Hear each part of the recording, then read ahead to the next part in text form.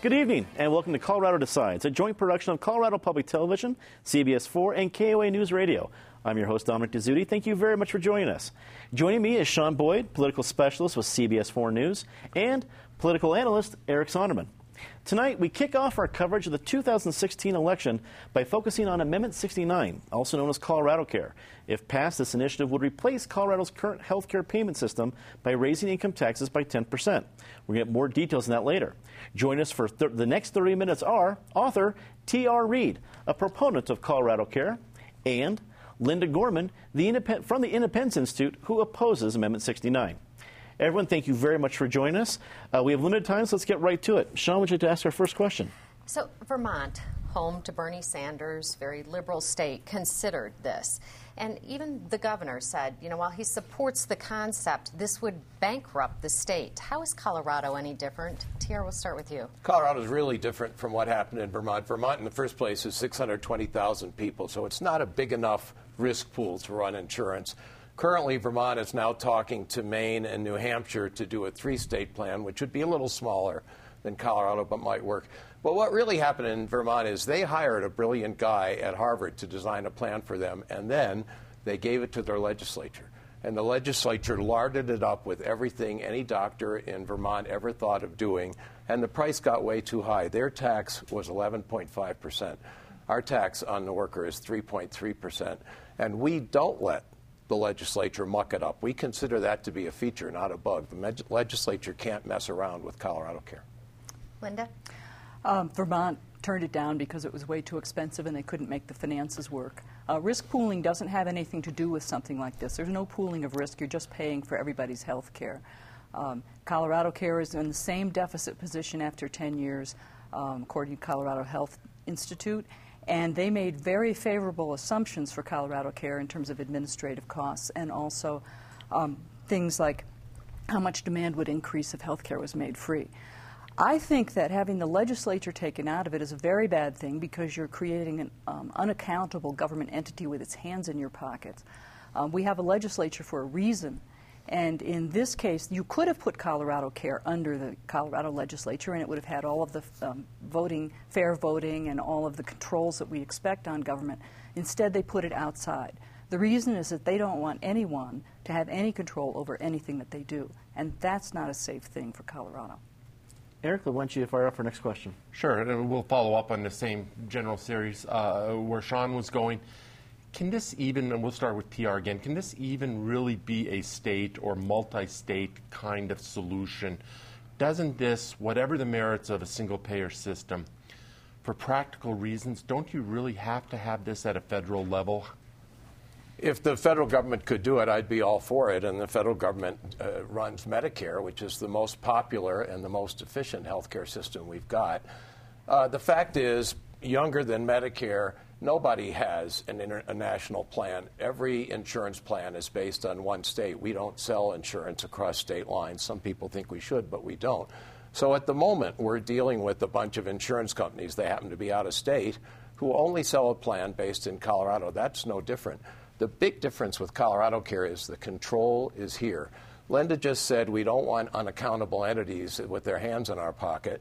Well, currently, we're getting health insurance from United Healthcare in Minnetonka, Minnesota, Anthem Blue Cross in Indianapolis, Cigna in Hartford. We have zero control over those companies, and they gouge us every year. They raise premiums every year. This year, they're charging us $30 billion for health insurance premiums. Colorado Care is run right here and costs less, $25 billion. $25 billion is a lot of money, but it's less than we're spending now. Linda, to you. Actually, Canada has something very similar to Colorado Care. They have the Canada Health Act, and then each province runs its own insurance plan under the Canada Health Act. So there are some broad rules that they have to obey, but then you're either in the BC plan or you're in the Ontario plan or whichever plan you want. So basically, Colorado Care is modeled after the Canadian system because the control mechanism in Colorado Care is price controls. If you are a licensed provider by the state of Colorado, you cannot take any other amount for your services than what Colorado tells you you can take. That's the Canadian system. It's really bad news because although I may pay money to an out-of-state insurance company, prior to Obamacare, if I didn't like that insurance company, I could change to another one. So the enforcement mechanism there was I moved my dollars somewhere else. Under Colorado Care, I can only take the health care that they decide to provide for me. And in the amendment itself, it says that they have to control per capita health costs. That means that if one person gets more health care, another person has to get less. And this is a state with an aging population. The whole country has an aging population. And older people need more health care. So this is not a recipe for success or health or good health. Sean. So let's talk about, we've talked about how this isn't a government entity. I want to talk about the Colorado Care Board and get some more information on that. It's an unelected board for 3 years. Yes. My understanding is it has the power to raise taxes, if need be, to set reimbursement rates, to decide what's covered and what's not covered. Seems like a lot of power to put in a board, unelected board for 3 years with no state oversight. I think the unelected board works for 2 years until we kick in on January 1st of 2019, and then the board is elected. So tell me, what's the difference? Currently, our health care decisions are made by boards of executives in Minnetonka, Minnesota, Indianapolis, Oakland, California. This way, we get the control. That first board will be appointed by our governor and our legislators. After that, there are 7 health districts in Colorado, and each one will have 3 members of this board elected by us. We'll have much more control. Did you ever get to vote for the board of United Healthcare? No. And you will vote for the board of Colorado Care. So you just have much more, Coloradans have much more control. Linda's exactly right that older people cost more money. Guess what? They're not in Colorado Care. Colorado Care goes up to age 65, and then you stay on Medicare. So the aging population is not a cost problem for Colorado Care. We've costed it out. The Colorado Health Institute, this independent think tank, says we save billions of dollars every year. But does the board have the power to raise taxes outside of Tabor? No. It says can raise taxes with the approval of the voters of Colorado. So it takes a majority vote of the people of Colorado to raise the tax. Okay. Linda, you want to respond? Yes, in several ways. First of all, the interim board is 15 people. It's appointed, and the amendment itself says that these people have to be sympathetic to Colorado Care. This board sets up all of the election rules for Colorado Care. Colorado Care is exempt from Tabor. It can spend as much as it wants. And part of Tabor is also clean election laws. So one of the problems with this board is that it can decide to hold an election tomorrow on the top of a mountain, bust its supporters in, and whoever votes, if it gets a majority of votes for a tax increase once a year, it can increase your taxes. We don't know who can run, and the elections really don't matter because a majority of the board can vote people off the board and appoint somebody else. So what you really have here is a central committee that has really, the elections are for show. If they don't like the ideological makeup of someone who's voted on, they can vote them off. This is way outside any kind of government checks and balances that we're used to, and it's very, very dangerous. Eric? So many directions I want to go, but let's stay on where we're at. Yeah. Is it true, and maybe we'll let Linda, just to mix it up, go first on this one. Speaking of these elections, I'm told that, and the way I read the proposed amendment, is that these elections are not conducted through the normal process of supervised by their Secretary of State, supervised by county clerks in 64 counties, et cetera. Can you talk about what the process would be for these elections were Amendment 69 to become law, and maybe when TR gets a chance, why a decision was made to exempt this from the normal election process? The only thing that specifically is in the amendment is that you have to have 7 districts of roughly equal population, and three people will be elected from each district. That boils down to about 250,000 person per each representative. It's far higher number of people than in the state legislature, was about 68,000. So your vote is not there. There is no other requirement for voting. You don't have to be a U.S. citizen. You just have to be a Colorado resident. Colorado resident is not defined anywhere. Currently, to be a Colorado resident, you just have to say you're a resident. You don't have to have a permanent address or anything. So you don't even have to be a U.S. citizen to vote in these elections to raise taxes or to elect the people in Colorado Care. As I say, very dangerous setup. And TR, to you, and specifically, Who is going to conduct these elections? I think the Colorado Care Board arranges the election. The notion that we would hold an election on top of Mount Evans at midnight, that tells you something about the quality of the no argument, don't you think? If they say, no, we are not going to hold an election on the top of a mountain. We're going to hold elections in the 7 districts. Anybody who's covered by Colorado Care, which is to say anybody who's a resident of Colorado, will get to vote. And I don't know why they didn't put it in the Secretary of State's office. I don't know the answer to that. What I do know is we get to vote. Currently, we get our health insurance from executive boards out of state over which we have zero control. So, Linda and I agree on this. We should have control over the boards of our insurance companies. With Colorado Care, we choose them. You don't like them, vote them out. You'll know their phone number. You'll know their email address. Nobody in Colorado has any control over the board of Anthem Blue Cross. Let me chime in with a quick question. Linda, I'm going to start with you. After we get through all the details of a law like this, at the end of the day, Colorado citizens and people in America overall are upset about health care. We pay too much, whether we like Obamacare, we don't like Obamacare, we want people covered. There is a general frustration. There's this general belief against health insurance companies that people aren't getting their money's worth. So would you understand the attraction of something like this where Coloradans would want to feel, at the very least, taking control of a situation that there is a lot of frustration over? Absolutely. I mean, I know a lot of Canadians who voted for the Canada Health Act, and then it went great for 15 years, and then government hadn't been investing in the health infrastructure, and the wheels came off. They have huge lines. They have very difficult time getting care. So that's the problem with things like this. It sounds good, and people have lives. All you know is that it's costing you a fortune, and you just want some sort of relief. Well, there are other ways to get relief. We have terrible insurance requirements as a result of Obamacare. We have unequal tax treatment of employer plans and individual plans. We have a regulatory structure that's strangling things.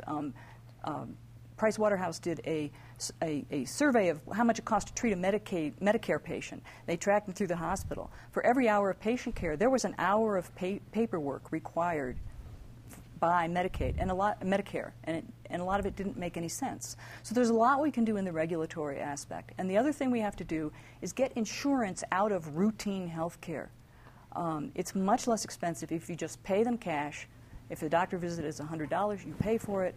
They don't have the overhead. You don't have the overhead. But because of our tax policy, employers go way down to first dollar coverage. So there are a lot of fixes out there. But first, do no harm, and Amendment 69 does a lot of harm. So, Tia, I guess my question, piggybacking on that one, would be, if folks are frustrated, how is this addressing that? And there is no such thing as a free lunch. What is the price we're going to pay for a solution to what we see as a problem right now? People are frustrated both with the private insurance companies and with Obamacare.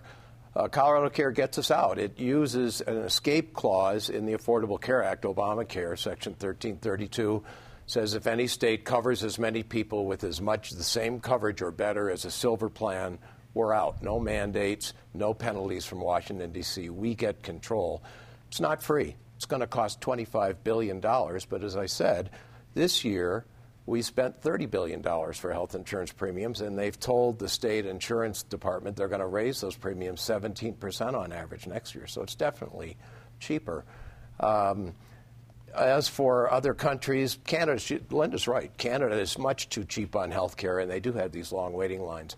Australia, South Korea, Taiwan, Netherlands, Belgium all have the kind of system we have where people pay into a public insurance plan that pays private doctors. They work beautifully. They spend half as much as we do. They have better health outcomes. And what'll happen here, because with Colorado Care, we can pick any doctor. Currently the private insurers, they dictate. They have what they call a narrow network. They dictate what docs you can see. With Colorado Care, we cover every provider in Colorado. You pick the doctor. I think people will like that better. Sean? So, I'm wondering, how will this work for people who need care out of state? Tiara, you want to explain? Same way it does now with the insurers. If you're out of state and you break your leg or you get seriously ill, we treat you until you're stable enough to come back to Colorado and be treated. So I always say, if anybody's dumb enough to ski in Utah and breaks their leg, we'll get that leg set, and then they come home, which is just the way insurance works now. If some Utahn is skiing here and breaks her leg, Well, tough luck. She's not in Colorado Care because she doesn't live here. Okay. Linda, do you disagree? Yes. The amendment only says that they have to promulgate rules for treatment of people who are temporarily outside the state. The way insurance works right now is most commercial policies have national networks. Individual policies had national networks too until Obamacare screwed it up. So if I break my leg, I can decide to go wherever I want for care in my network. Colorado Care is going to change that dramatically, and in fact it's going to make it very difficult for people who go to the Cleveland Clinic now, MD Anderson for cancer. There's no guarantee you'll be able to go out of state to get the care you need at all. Eric. I like to reference MD Anderson. My daughter just accepted a job there. So Fabulous. Congrats. Let's go back to the mention earlier of the Colorado Health Institute recent report. Yeah. As I understand it, the Institute is a nonpartisan group, doesn't have a position on this particular issue, but basically said, if I have it correctly, that the plan TR would run deficits from the beginning, and that over the course of the first 10 years, those deficits would equal as much as $8 billion. So the Health Institute said there was not solvency to what is being proposed. Would you care to rebut that? Yeah. In the first place, there's a disagreement there over how much Medicaid money Colorado Care would get from the federal government. We think we'd get it all. They say we'd get less than we're getting now. I don't know how to do that dispute. They show very, very small deficits in our plan, maybe a tenth of 1% for the first 5 or 6 years. And you're right. They say after 8 or 9 years we would have to raise the tax. Now, here's what I say to that. One thing we know with the status quo, if you vote no on 69, they're going to raise our premiums every year. They've raised premiums every year since 1994. They're not going to stop. If you hear we're saying we're going to save money for everybody for 7 or 8 years, and then we might need a tax increase, that's a better deal than what we've got now. I have a different point of view, obviously. I think that the Colorado Health Institute treated Colorado Care fairly carefully. One of the reasons is that I didn't see, for example, costs for the data system that the amendment requires. It requires that Colorado Care develop 2 data systems, one that collects all of the information on all of your medical contacts, and one that allows providers to access a centralized database. Now, these things are really expensive. Kaiser has spent over a decade and something like, I think it's $9 billion developing theirs. The British system shut its down when it had spent $16 billion and it still had a failure. And we've seen how expensive simply the exchange data systems are. So this is going to be a big expense in the first few years, and I didn't see that in the CHI estimates. The other thing that is going to happen that wasn't included was health tourism. This basically provides free care for anybody who shows up in the state and says, I'm a resident. People do travel for free care. We saw that with the AIDS patients who are trying to get treatment under Medicaid. Britain has a huge problem with health tourism to the point where it's now developing a huge data system and regulations to decide whether anybody's eligible based on their residency health requirement. So this is a big problem. Second thing is Colorado Health Data Institute assumed that demand would increase by about 12%. We know that when you go from a plan with a deductible to no deductible, that utilization goes up by about 30%. Now, Colorado Care says there's not going to be any deductibles. It doesn't say anything about co-pays except that they exist, and it doesn't say anything about co-insurance. From my perspective, then, we're looking at probably a much bigger demand increase than 12%. So, those are probably a rosy picture of how things go. And if you look at the Medicaid forecasts, when we said we were going to expand Medicaid, the experts were off. Medicaid was twice as high as they predicted it would be. Sean? So, will Colorado Care be exempt from HIPAA, and how will it protect patient privacy? What is the plan? No, it can't be exempt from the federal privacy laws. Under the federal privacy laws, they can't use your last name in the doctor's office. Nobody can get your medical records, and that's true with Colorado Care, too. We have to follow, of course, we'll follow all the federal privacy laws. You can see Linda disagrees. The HIPAA law has a huge loophole for state law and for state health oversight activities, which is why you can have disease registries with enormous amounts of data on it. And you can also have the all-payer claims database here in Colorado, which is selling your medical information to private entities. So they could call it a state health oversight agency, and you're done. It also says in the amendment itself that it has to make detailed information available to all the providers in the state. So there's either going to be a lawsuit about HIPAA or you're going to have very low data security because it's very hard to have secure data and data that's accessible to everyone. One of the things that happened in Britain is they were selling people's health records on the black market. And health records are really, really valuable because they have all this information so identity thieves can craft a much better legend using your information. Eric? Dominic tried to get here, but let me try again, and we'll start with you, Linda. Whatever the flaws of Amendment 69 of Colorado Care or the alleged flaws, clearly the status quo is not without its flaws as well. What would you propose instead of Amendment 69 to reform the current system, to improve the current system? I take it you're probably an opponent of Obamacare, so that you're not going to go there. What would you maintain of Obamacare? What would you do, and with a particular focus on underinsured and uninsured? First of all, I don't think that coverage should be a national policy because for some people it doesn't make sense to buy expensive insurance coverage. If you are making a couple of dollars above Medicaid eligibility level, then you need your money to save, get an education and go on. And if anything happens to you, you're eligible for Medicaid retroactively. So in order to cover everybody, you have to have an extremely expensive system.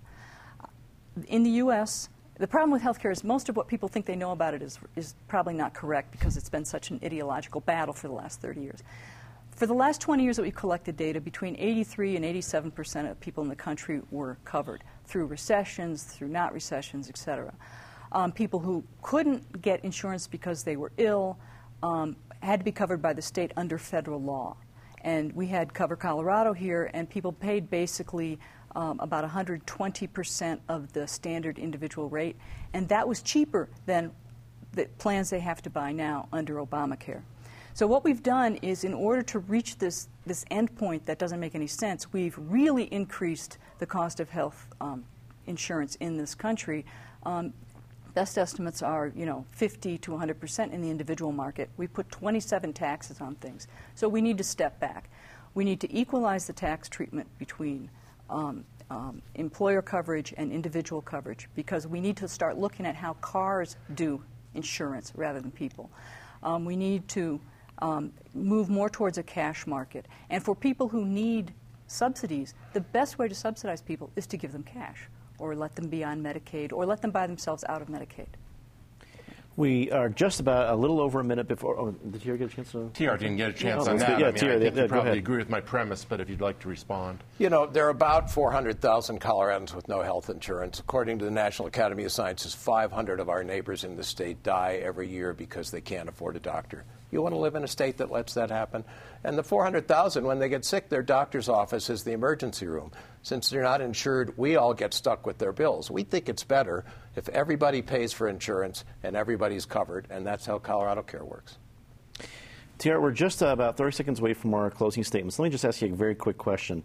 The 10% of the income tax that pays for this, a third of it comes from an individual and then 2/3 comes from employers. Is that correct? Am I getting those numbers right? Yes, that's right. Okay. And currently, average family in Colorado is paying about 8% of income for health insurance. Employers that provide coverage are paying about 12% of payroll for health insurance. So most families and firms would pay less under our plan. Okay. Well, as we just alluded to, it's time for our closing statements. We offer each of our representatives a minute each to offer their last message to voters. We start with our opponents. So, Linda, 1 minute. The floor is yours. You're voting on specific legal language here, so you need to look at exactly what's in the amendment and not look at, and stories don't count. It's just what's in the amendment. What is in the amendment is an unaccountable government entity that can raise your taxes and has control of its own elections. We know that this has created a lot of fraud in a lot of places. It's not a good idea to have it here. In terms of its health care, you have no guarantees on the health care except that they will put price controls on it, and it will probably, in the long run, end up looking like the Canadian system. And that's after they go back to you repeatedly for tax increases. And the one final thing is that this is really bad for the poor because they have a payroll tax in here. And if I'm now getting my health care free from Medicaid and I work part-time, all of a sudden the state's going to start taking 10% out of my income for health care. So if you care about the poor, this is not a good thing to vote for. Linda, thank you very much. TR, 1 minute. The floor is yours. Under federal law, people on Medicaid cannot be charged for health insurance, so we're not going to charge them. That's not accurate. We can't raise the tax anytime the law says only the people of Colorado can raise the tax. You get a choice here. You vote yes on Colorado Care. We cover everybody with a plan based in Colorado that saves billions. You vote no, you're voting for the status quo. Out-of-state insurance companies that cut our benefits and gouge us year after year. If you vote no, you're letting them get away with it more and more. Thank you very much. Appreciate that. That is all the time we have for our look at Amendment 69 and Colorado Care. I'd like to thank our guests for joining us, T.R. Reed and Linda Gorman. I'd like to thank my fellow panelists, Sean Boyd and Eric Sonderman. If you'd like to find out more information about any of the general election ballot issues or races, please visit our websites at cpt12.org/election or cbsdenver.com and koanewsradio.com. Be sure to stick around for our next debate coming up right after this, where we explore the raising of the minimum wage. And finally, just a quick little blurb here for another program we have, Both Sides of the Story. It doesn't start this Friday, actually starts next Friday, September 16th. We're featuring a very special tournament this year. In fact, we will have high school debaters talking about the issues that matter here in Colorado, some of them on the ballot, some of them just in the news. 4 different high schools will be participating. You'll see each of those schools over the proceeding next 4 weeks. And then in October, finishing on the Friday before Election Day, we'll have a tournament. Each of those schools will face off, and we will finally have one champion of the 4 high schools. We have East High School, George Washington, Cherry Creek, and St. Mary's down in Colorado Springs. We're very excited about this, and we're able to do this because of your support. So really, when it comes to election coverage, we have you covered either with the professionals arguing the amendments or the high school debaters who think we'll also do a pretty fair job. That is all the time we have for this episode of Colorado Decides. For everyone here at Colorado Public Television, I'm Dominic Dezzutti. Thanks for watching.